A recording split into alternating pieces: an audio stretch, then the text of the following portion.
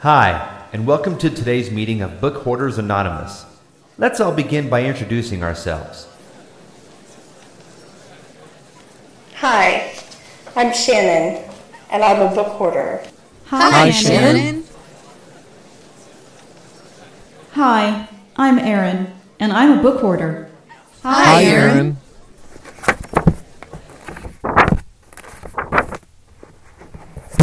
Hello, welcome to this episode of Book Hoarders. I'm Shannon Curry. And I'm Erin Edgar. And this is the November broadcast, podcast. We're not on the radio. Yeah, well, our internet podcast of November of 2012. Yes. And in keeping with November being the month that President Kennedy was assassinated, our homework for this month was to read 11/22/63 by Stephen King. Yes. And so we are here to talk about that. We left it a little long because the book is a little long. Yes, it is. But in my opinion, very well worth the read. Definitely. And we'll talk about that later. Absolutely. But why don't we start out by talking about our reads for the month? Okay. Well, I have been... I said last month that I was in a bit of a reading slump, and I kind of was for a while. And then I came out of it when I read The Shining by Stephen King, which I had never read. I read I haven't actually seen the movie, although I know it's one of those things that it's so ubiquitous that you can everybody knows about certain scenes, like where he comes after the family with the axe and he's like, "Here's Johnny." Yes, exactly. And the all work and no play makes Jack a dull boy. Oh my God. We all it seems like that's kind of part of the pop culture. So there was even a Simpsons episode where they took over a hotel.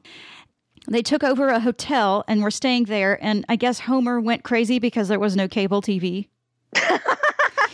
and they called the hotel the Shannon. The Shannon. And they made some joke about, well, why don't we call it The Shining? And they're like, no, we can't. We'd have to pay royalties or something or something like that. Hello! What do you think, Marge? All I need is a title. I was thinking along the lines of no TV and no beer make Homer something. Go crazy? Don't mind if I do!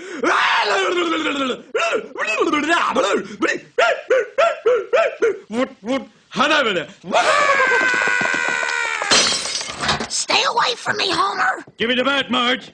Give me the bat! Give me the bat! Come on! Give me the bat! Give me the bat! Scaredy cat! Yeah.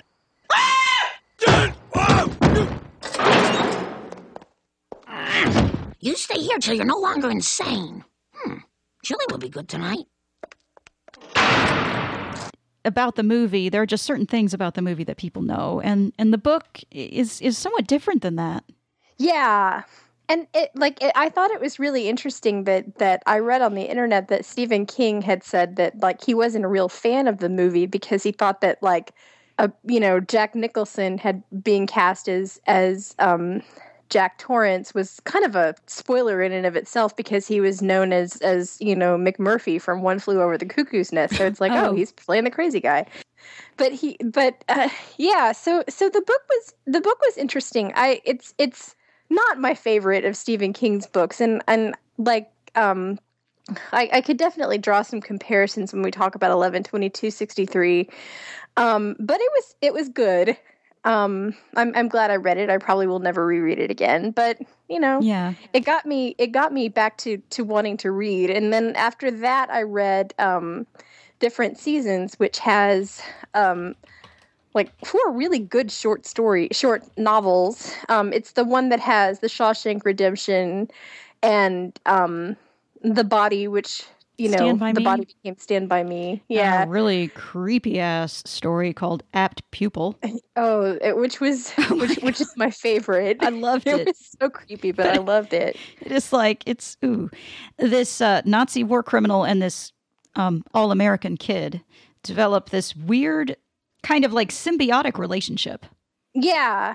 And they both bring out the worst in each other, and it's kind of like, I thought the creepiest part for me was that like, I hated them both right away. And normally I don't read books that with characters I actively hate.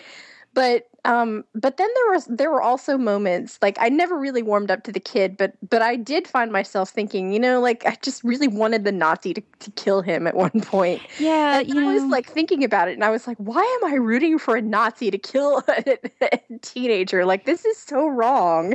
Yeah, and you feel kind of sorry for the Nazi, like he's this old, washed up, living on a fixed income guy, and it's like he went bad, and he was part of a bad political system and bad regime.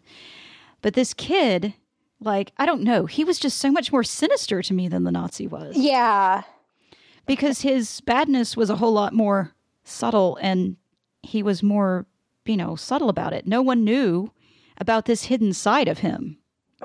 And I think that Stephen King, like, I think he must have this kind of a fascination with, like, amoral teenagers, and with, like, the whole idea of kids being innocent, because I don't know, like, I somebody told me after I said something about reading Apt Pupil and how disturbed I was, that I should go get the Bachman books. Oh my God. Yes. And read Rage. Yes. That is the one. I don't think that's in print now. I think he took it out of print because he was so disturbed that one of the Columbine shooters pinpointed it as one of his inspirational books that he read. Yeah. And Stephen King was so, distressed by this that I don't think it's in print anymore. You can buy the Bachman books. I think you can still buy them, but I don't think it's sold as a standalone book anymore. It's on. I have the collection from that Bard did with The Running Man and Rage, The Long and Walk. The Long Walk. Mm-hmm. I haven't read it yet, but it'll be interesting. But yeah, you're right. The majority of those books, he seems to have a fascination with kids and the way they experience the world, and it comes out in books like Rage and It, and even The Shining. Yeah. In fact, I like, there's apparently going to be a sequel published next year to The Shining, which is about Danny Torrance, the kid in the book, and it was like I was so glad I knew that going in, that there was going to be a sequel about him, because I knew that he was not going to get killed. Right, exactly. Yeah, and so what other books did you read? After that, I kind of I totally switched gears, actually, and I read Anne of Green Gables, which was a reread for me. And I have Anne of Avonlea on my digital player, and I'm planning on reading that one. And then right now, I'm in the middle of a book called Far from the Tree by Andrew Solomon. And that one was recommended to me by somebody on Twitter that I follow, who actually, like, posted an audio boo about it and how much she loved it. And it was her fiction reading tastes and my fiction reading tastes are very different. But usually if she recommends a nonfiction book, it's probably going to be something I like. So I got it from Audible, and was just really captivated by it right away, even though it's a 41-hour nonfiction book. Wow. So that's saying a lot, but it's about children and their parents, and the children of parents who or the parents of children with what he calls horizontal identities, because, like, there are the identities that you have that you can't control necessarily, like, you're born a woman or you're born African American or whatever, and then those are your vertical identities, and the horizontal identities are things that kind of get thrust upon you. Like, the author admits in the first chapter that he's gay, and so that was an identity that like was kind of thrust on him. And then he talks about, he talks about deaf people, dwarves, autistic people, people with Down syndrome, people with multiple disabilities. And then he switches gears and he talks about the children of rape, and criminal children, and child prodigies, and transgendered children. Criminal and then, children, like children who commit crimes? Yeah, Ooh. children who commit crimes. In fact, like there's a really touching interview with the parents of Dylan Klebold of the Columbine massacre, and how like that has really impacted their lives. And I thought that was really like those people are just really incredible people, because they apparently still live in oh my gosh Littleton, and I just can't. And yet, like they say that they haven't left because like what would be the point? It's not like they could, like people would recognize them, right? But no it matter would where have they so went. many memories though in the town. Yeah, and I don't know. Like it was really like a fascinating section of the book where he talked to them, because it seemed like he clearly respected them a whole lot, right? And so I'm almost done with that one. And then the other book I've been reading is Archangel by Sharon Shin, which is completely different from any of those. And that's like Sharon Shin is one of those authors I really love, but I always feel like, I love her books so much that I end up not finishing them, because then there will be no more. Yeah, I know what you mean by that. Which is silly, but, and Archangel is basically a romance, but it has like it's not really a conventional romance, because it's set in this world where there are angels and humans, and the angels and humans basically kind of have to live together in harmony, or else, because their god is watching over them, and if the angel if the archangel and his human bride do not sing together at this appointed day, at the celebration of the gods, like he will rain down fire and destruction. Goodness. But you get the hint that like the god might not necessarily be entirely religious. Oh. Like there's a section in the book where the character the archangel Gabriel, and yes, there's a lot of biblical imagery everywhere. He goes and he visits an oracle, and the oracle is basically punching buttons and looking at a computer screen. That's awesome. And that's how he talks to his god. So it like, I think that there's definitely, it's a fascinating world, like the whole idea of religion as like, or God is this like, sort of sci-fi thing is kind of cool. And it's, I got that on Bard, and Roy Avers narrates it, and I think that he's a really good narrator for those books. I was kind of surprised by that, but it turned out that he did a really good job. Oh, good. Well, my reads for the month, let's see. My reads were kind of somber this month. I was like, I read a book called Revelation by C.J. Sansom, which is a mystery, but it takes place in like 16th century London.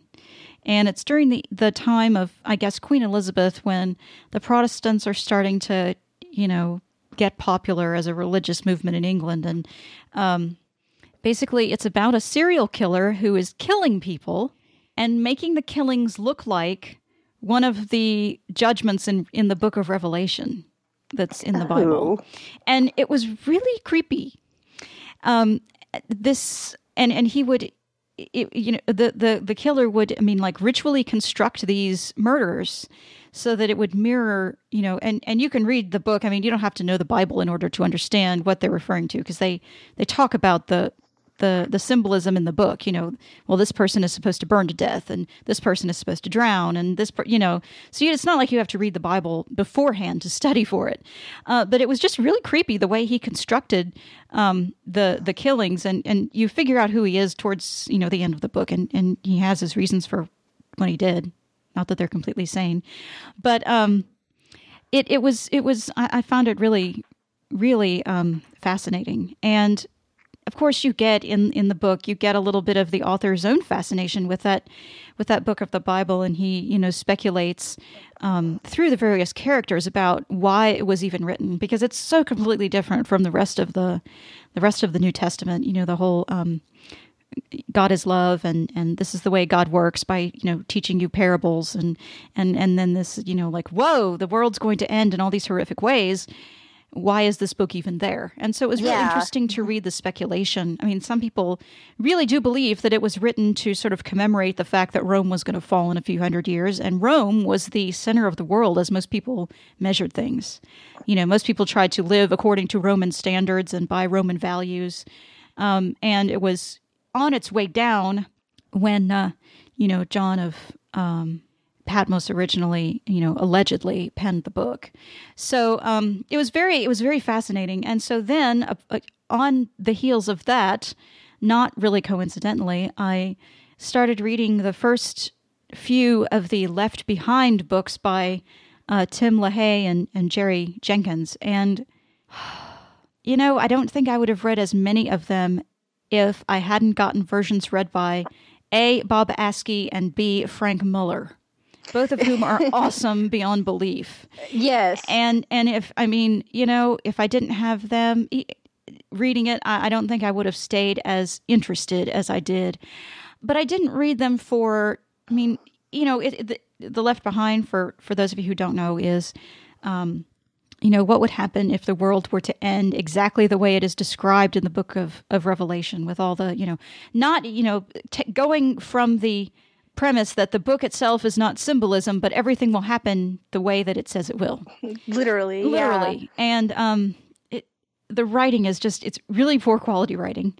But that, when I read books, fiction books, I tend not to evaluate them for literary, I tend not to exercise much literary criticism. I just kind of let it, just flow over me. And the overall impression of the book is mostly what matters to me, because I read for escape purposes. But this writing is pretty bad. The authors themselves are, they like to tout themselves as, thinking and questioning people, when in fact they really don't. Mm-hmm. They're people that believe that the Bible says what it says, and that's all it means. So based on that premise, the world is going to end exactly, with this, all the things that Revelation says are going to happen exactly the way that the book says they will happen. And I got a little bored after a while. It was interesting when it started out, well, how will they translate this into modern terms, and what will the big, huge worldwide earthquake feel like? Those are the kinds of things that I was kind of curious about, and how they would describe them. And everything just sort of fell short for me. Yeah, I had a similar reaction to those books. How far did you get? How many of them did you read? You'd be ashamed of me. I got through book number 10. Wow. Yeah. And you were almost done. I may finish them at some point, but no Frank Muller, no Bob Askey. The last 3 on Bard are narrated by Jim Zeiger, which, he's okay. Yeah. But so I don't, and the last 3 commercial ones are narrated by some other person that I'd never heard of. And so, I don't know if I'm going to finish them or not. The reader was what did it for me. And now that I don't have the good readers that I like, I'm not really that interested. I lived with somebody who had copies of all the books, and I was bored one day. And I started the first one, and she made me stop because I would they were on cassette, and I would stop the cassette to yell at the book. And she was, and they were books she really liked. And so I think she made me stop because of course nobody wants to hear something that they follow enough that they had the complete series denigrated the way I was denigrating them. But I was and I don't typically notice bad writing either, but but there it was so clunky, and I couldn't get through. I think I got through maybe 2 or 3 of the tapes. And then she made me stop.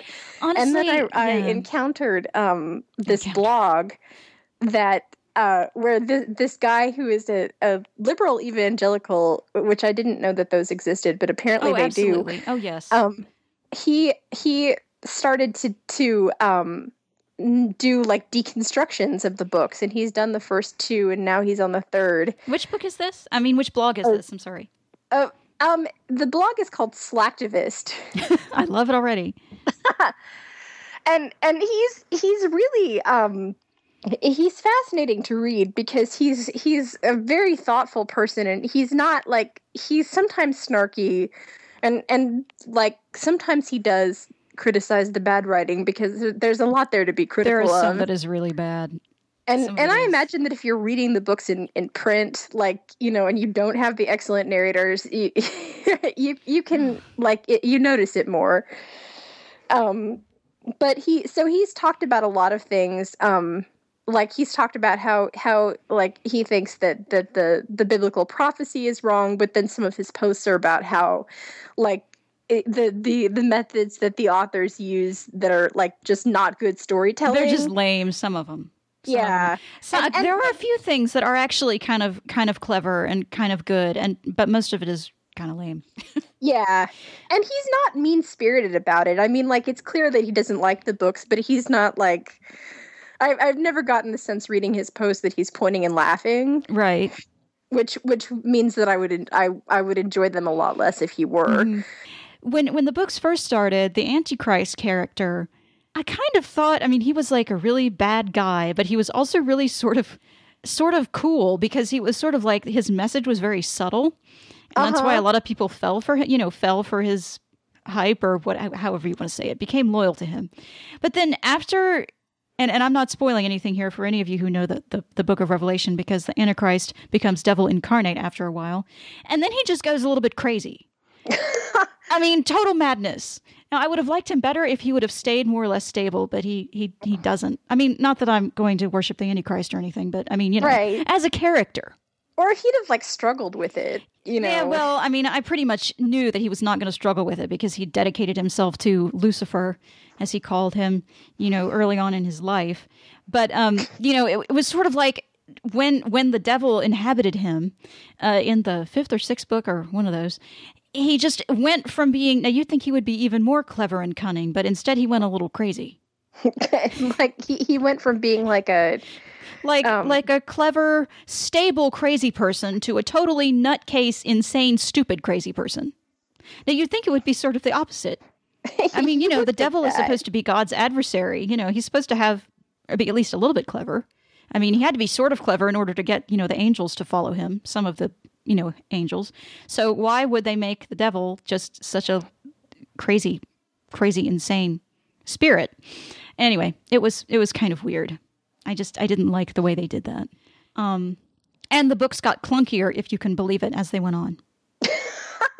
Wow. Yeah. Okay, so my rant about the Left Behind books is over with.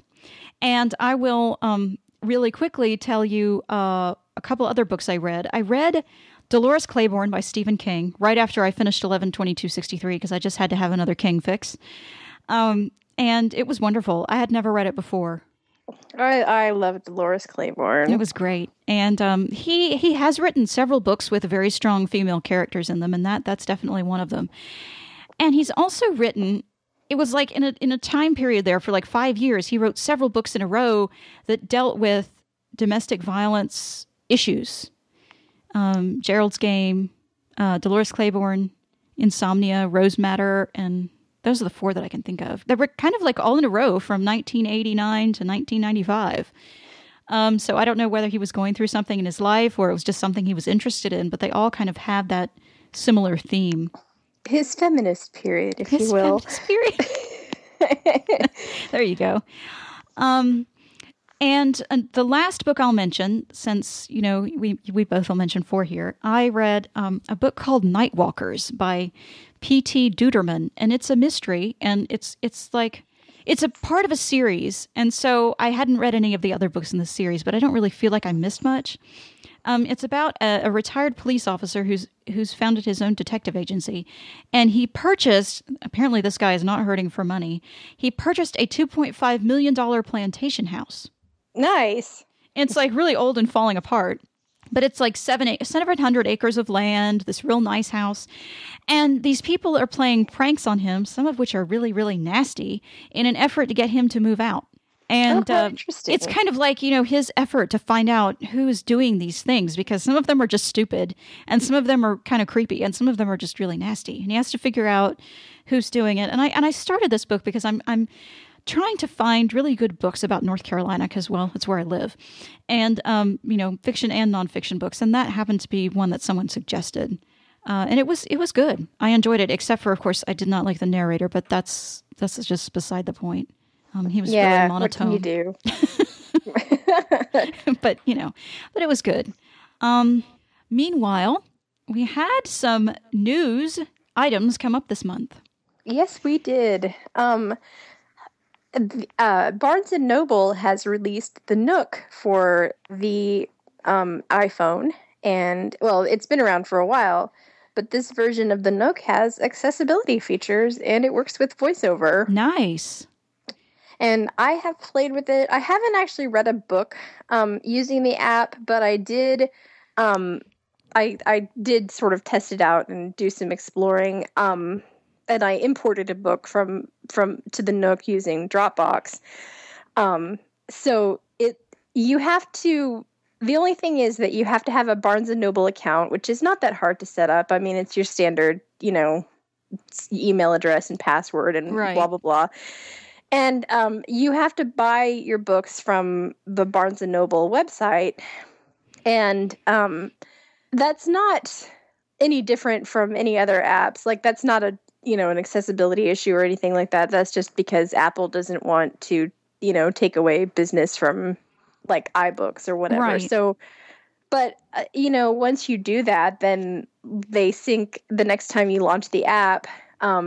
They will sync onto your phone, and you can have them. Awesome.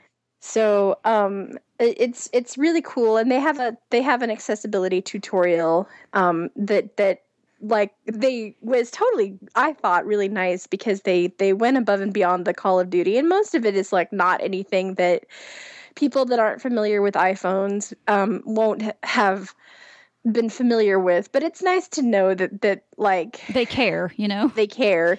And so they have a lot of the common voiceover gestures, and a lot of them I didn't know. Like, I can never remember how to get like from the top like to the top of the screen and to the bottom of the screen from voiceover. Mm-hmm. So like that gesture's on there, and the usual things like the 2-finger swipe down and starts the book in continuous reading. So it tells you things like that. So it's like they've done a really good job with it. Oh, good. And so now the only major holdout is still the Amazon Kindle app, which is not accessible. Not at all. It's really not even partially accessible. It's apparently really sad. Like all the controls are accessible. You just can't read. Yeah, well, you can't read anything. Like, if you try and pull up a book, there's nothing there. Because, I mean, I went into the Kindle app I have a Kindle app on my PC, and I have several books in it. And I actually did go into the iPhone and installed the Kindle app on the iPhone, and I could see the list of books. But whenever I tried to pull one up to read it, it was just like VoiceOver didn't register anything on the screen. Yeah. So, yeah, hopefully they'll work on that. They say they are going to, and they never do. But you never know. Someone who actually did what they were going to do, what they said they were going to do, it took them a few years, but they finally have done it. The National Library Service for the Blind here in the U.S. has integrated their digital Braille site and their digital audio site. So Bard is really Bard now instead of just Ard. Woo! Yes. So now you can go onto where you used to be able to download audiobooks, and there is a link to find Braille books, Braille music scores, and music instructional tutorials and things. And the site has a couple of nice new features, like a wish list where you can put books on there that you haven't downloaded yet, but that you might want to read in the future, and some nifty new search capabilities. So what are your impressions of the new Bard site? Have you had a chance to play with it? I have, and I really like it. In fact, I was on there last night, just like doing a little tooling around, and I love the new wish list feature because, like, often what happens with me is that I see a book that like looks really good, and then I will download it, and then I'll put it on an SD card or on a thumb drive, and I'll be like, oh, I'm going to read this, and then like it never happens.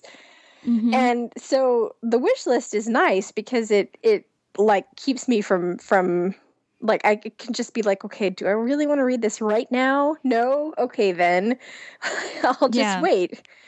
And also I like the fact that in their recently added books, they've started including the magazines every time that a new issue comes up, which I hadn't like. I haven't really done anything with magazines for a long time because I used to get Braille and taped magazines, and then like, you know, I would have like a giant stack of boxes that I hadn't gotten to. And so, like, for the sake of the trees, I canceled my magazine subscription. Yeah, ask Rodney about my cooking light boxes sometime. And so, like, and the tapes were the same way. It was like, well, I don't know about this. Like, they're just accumulating. But I really like that the magazines are up there now. And in fact, there are magazines up there that I didn't know that they had. I saw the same thing. I was like, what is this magazine? There are like 92 different magazines, and I had no idea. Know. There's one called The Week. I've never heard of The Week, and I had to look it up on Wikipedia. It turns out it's like a Newsweek type of thing. I don't know what I was expecting it to be, but because with a name like that seems kind of obvious in retrospect. But well, they used to have Newsweek, and I don't think they have Newsweek anymore, but they have The Week. I think that Newsweek used to be done by APH. Was that who did it? I don't know. I got it for a very brief period, so I can't remember where it came from. But yeah, and they have Reader's Digest in German, which I thought was kind of weird. But hey. But no Reader's Digest in English. Right. So yeah, I do like what they've done. And I think that it's easy to find, like, there's a link that you can click on to go like directly to the Braille stuff if you want to see that. And the thing that I do wish is that I feel like the search is a little bit clunkier than it needs to be because I was like searching for an author's last name, and like it used to be that when I would bring up an author like Stephen King, I would get their backlist in alphabetical order, and now it appears to be in some arbitrary order that I don't understand. Yeah, and I think they'll iron that out. And sometimes I found the search results will come back and say something weird like items 1 through 250 of 16. Yeah, I've seen that too. Like, all right, good to know. We'll know. But except for the search thing, I really like what they've done. It's easy to navigate. It's very user friendly, and I do like the wish list. Yeah, I do too, because I used to download books. I probably have like 900 books on my hard drive, and I don't even know what they are. Yeah, because I'm kind of like you. I would download it and say, "Ooh, this sounds really good," and then I wouldn't delete them after a while. I just keep them. So now I have all these books, and I have no idea what they are, and organizing them is turning out to be a big pain. Yep, pretty much. So I'm glad you enjoy that.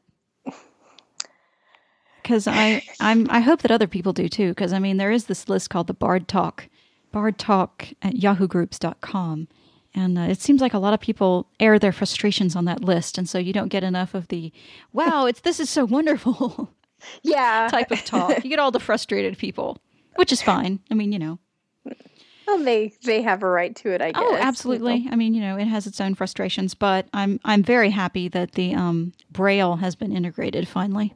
Yes, definitely. Now I'll use it more. Me too. Well, anyway, moving right along. The last news item is just something for everyone's general reference. The New York Times came out with its top 10 books of 2012. I was about to say top 12 books of 2010, but that's not right. It has a couple of books on there about President Kennedy and his family, which I thought was pretty apropos because of, the book that we read this month that we're really going to talk about, I promise. One of the books is called A Passage to Power, and it is a nonfiction book. It talks about President Johnson's turbulent vice presidency before President Kennedy was assassinated. And I didn't know that he had so many problems as a vice president, but apparently he had a lot against him, and people were very skeptical about how he was going to take the reins after Kennedy, suddenly departed. So that book, it may be interesting to you who are interested in now President Kennedy after reading Stephen King. And another book that's called The Patriarch is another nonfiction account of the life of Joseph Kennedy, who was the father of John and Robert and the other famous Kennedy children, and how he, raised his kids and how they lived and that kind of thing. And his values as a person. So if any of you are interested in those, you can find them in the New York Times book review, and I'll post a link to that in the show notes so you can find all the books that were listed. Incidentally, Far From the Tree is listed in that article as well. Definitely well worth it. I'm glad. Yeah. I really do want to read that, incidentally. I think that's probably one of my reads for the next month or two. Maybe when definitely. Yeah. You should. May take me a while since I'm not the greatest nonfiction reader, but I'm sure I'll get through it. Okay, so homework. Yes, we read 11/22/63, and it was the first time for you, Erin? Yeah, it was the first time for me. And it was like I had read it several months ago. In fact, I read it in June when I actually visited Erin and we recorded the June podcast. I was reading it. So I did not read it again. But I think I'll be okay. Yeah, I think so. I mean, it's a pretty memorable book. I mean, yes. It's one of those books that I'm not rhapsodic over it. Like, I enjoyed it. It was good. There were things that I really wanted to have happen more of, but I'll get to that in a minute. But I mean, I really did like the book, and I liked especially, two things. The first is something that Stephen King does a lot that I just love, the way he puts people from other books into the book. Yes. And just inserts them just like, they're supposed to be there, but don't link them to the other book. Just put the people in it, And he does that with this book. When Jake goes to Derry, Maine, in 1957, or is it 58? 57. 57. Yeah. That is at the same time that all the children in It are doing their thing, and they have a summer of interestingness, and Jake comes in after that summer, and two of the kids from It are in the park, and he meets them and they talk, and that was really cool. I mean, if you hadn't read It, you wouldn't know the difference. Yeah, it was very well handled. Yeah, and he does that a lot, and I really like that. Another thing I really liked was his idea that the past does not want to be changed and will do, anything it can to stay the way it's supposed to be or the way it happened in the first place. Because the idea of time travel is, well, you want to go back and change history. Obviously, that's what Al wanted Jake to do and what Jake tried to do. And, and the book is all the obstacles that were put in his path to try and prevent him from preventing the assassination of President Kennedy. And it was, it seemed like it kind of went over the top a couple times, but I really did like that idea.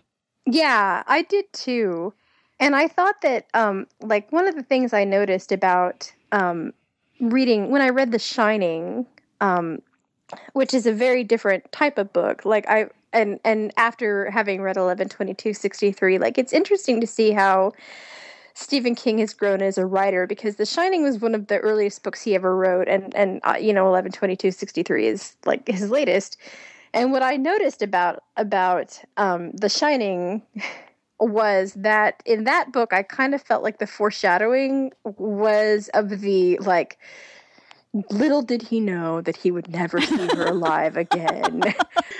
But in 11/22/63, I felt like the foreshadowing was still there, but it was much more subtle. You kind of know going into this book that things are not necessarily going to be okay for Jake, because this is not I guess the whole concept of time travel kind of acts as a bit of a foreshadowing thing, because we know in the real world that JFK did not get assassinated.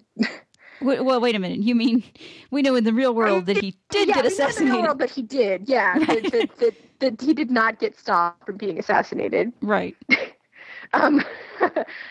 So it's like, well, so we know that Jake is doomed to fail, and so like it's a matter of like finding, like, the suspense for me was in finding out how he fails, and or if he does, and like what happens as a result. Yeah, I agree. I really enjoyed the fact that the book itself was more multidimensional than most of what Stephen King wrote, especially in his earlier career. I mean, it has that let's probe the deep, dark places of the soul, back when, when Jake is trying to stop the guy from killing his family.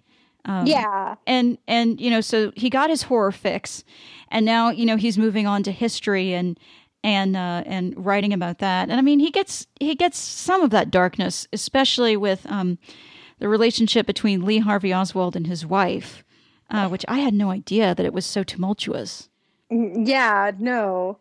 And for me, like, one of the darkest aspects of the book was, like, I mean, there was so much violence, but I guess I kind of expected that from a Stephen King book. But, like, the creepiest thing for me was reading about the yellow card man. Ooh, yes. He just keeps showing up. And, it's like, what is this guy? Like, what is the deal with him? Why do the cards change color when it's supposed to stay the same? Because, I mean, Al's telling Jake, oh, it's the same every time. But yet Jake's noticing there are little differences. Yeah. And I thought the yellow card man was, and it wasn't like horror in this, like the violence in the books was not very supernatural at all. Like, it was, everything that happens is like, things that people are capable of doing to each other. Right. And I liked that. I liked that, like, nobody was being driven by, like, some deep, dark forces of evil, wahaha, to do terrible things. And like, and even Jake, like, has to kind of reconcile that himself with the terrible things that he himself has to do in order to accomplish his goals. And I liked the romance in the book too. Yeah, the romance was probably my favorite part of it. I thought that it was very, like, it was not like, it served a very interesting plot purpose. Like, he goes back to 1957 and then has to basically live there for a while because he can't, like, stalk Oswald's the whole entire time. So, like, of course he's going to meet people and like form connections. And I thought that the romance was very, like, I did not expect sweet and poignant out of Stephen King. Yeah, I have seen elements of that in some of his other books, but this was the most prolonged, sweet and poignant I think that I've ever seen him in a book, and I thought it was very sweet. Not to overuse the word sweet, but it was very nice and tasteful. Yes.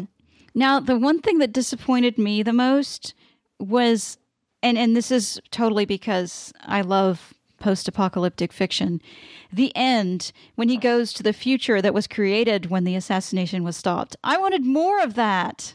Mm-hmm. I totally wanted more of that creepy, here's how the world is wrong, and this is what has happened. I totally wanted him to spend, like, days there instead of just an hour and a half, Yeah. It just, like, wasn't long enough. Minutes in audio. Yeah.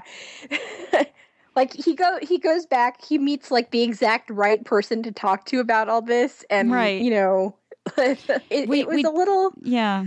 Maybe Stephen King was like, okay, I've written, like, hundreds and hundreds of pages, it's really time to wrap this thing up, and so he didn't devote as much time, but I thought that was disappointing, too. I thought that, like, he'd done such a good job about not making the book very supernatural and, like, horror-ish. Yeah.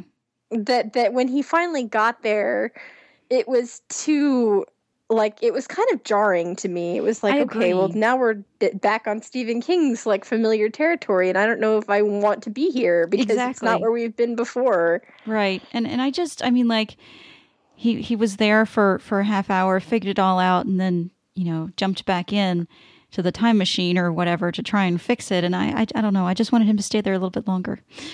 Yeah. But, draw it out a little bit more. But maybe, he may have just wanted to wrap up the book because he'd been writing for so long. Maybe the publishers had a page limit. I mean, you just never know. But, and I think, his point also probably was that's not what this book is about. Yeah.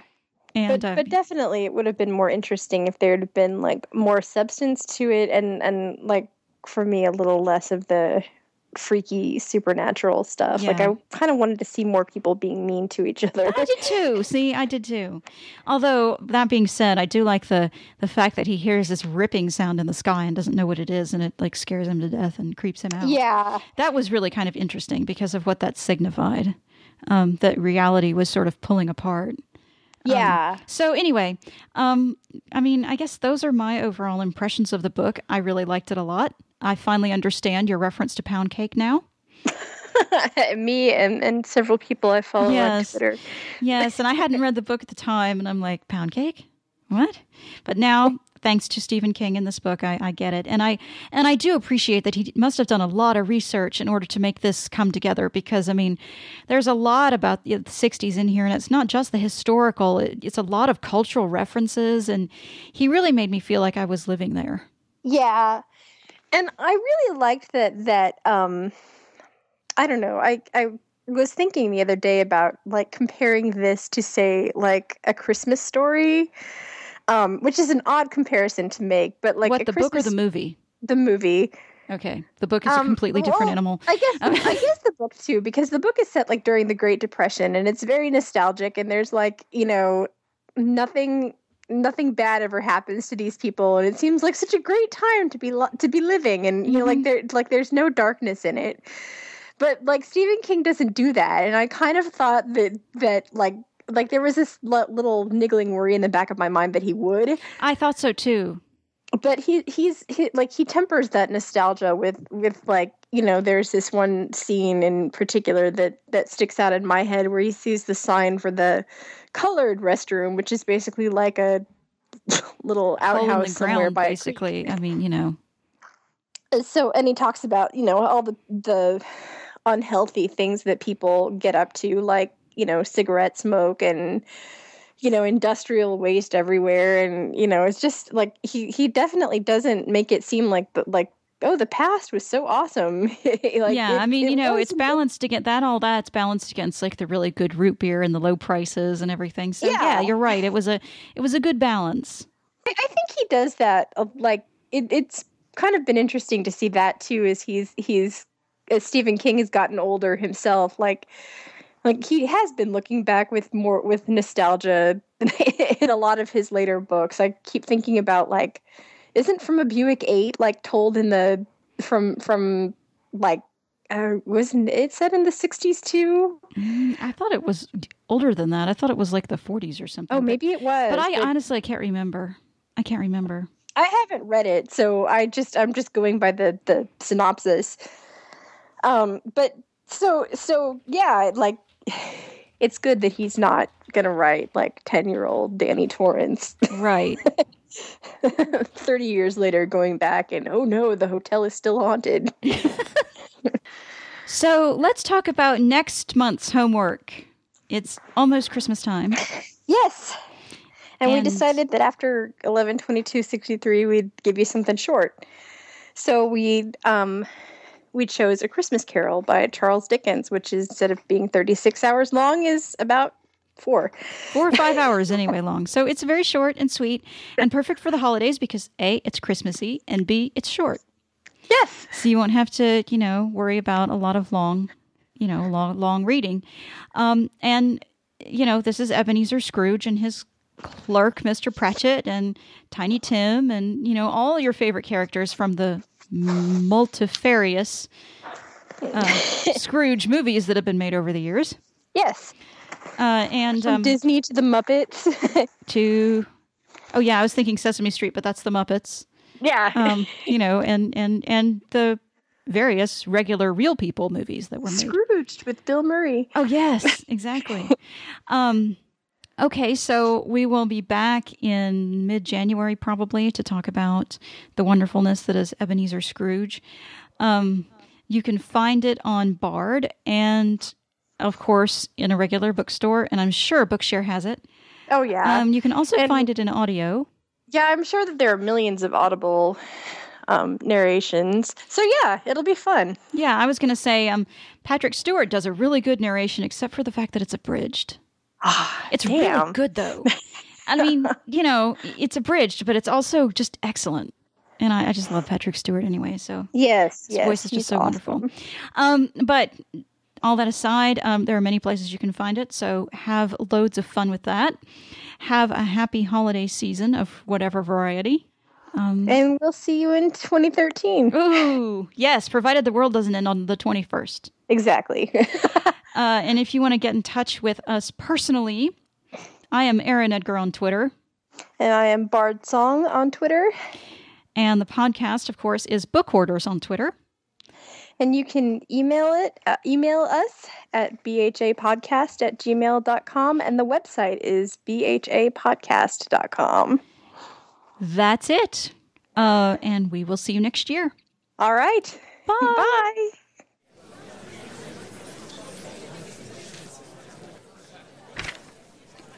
To contact the Book Hoarders, send email to bhapodcast@gmail.com. Follow Book Hoarders on Twitter. Call us at 520-81-BOOKS, 520-812-6657. And visit the website at bhapodcast.com.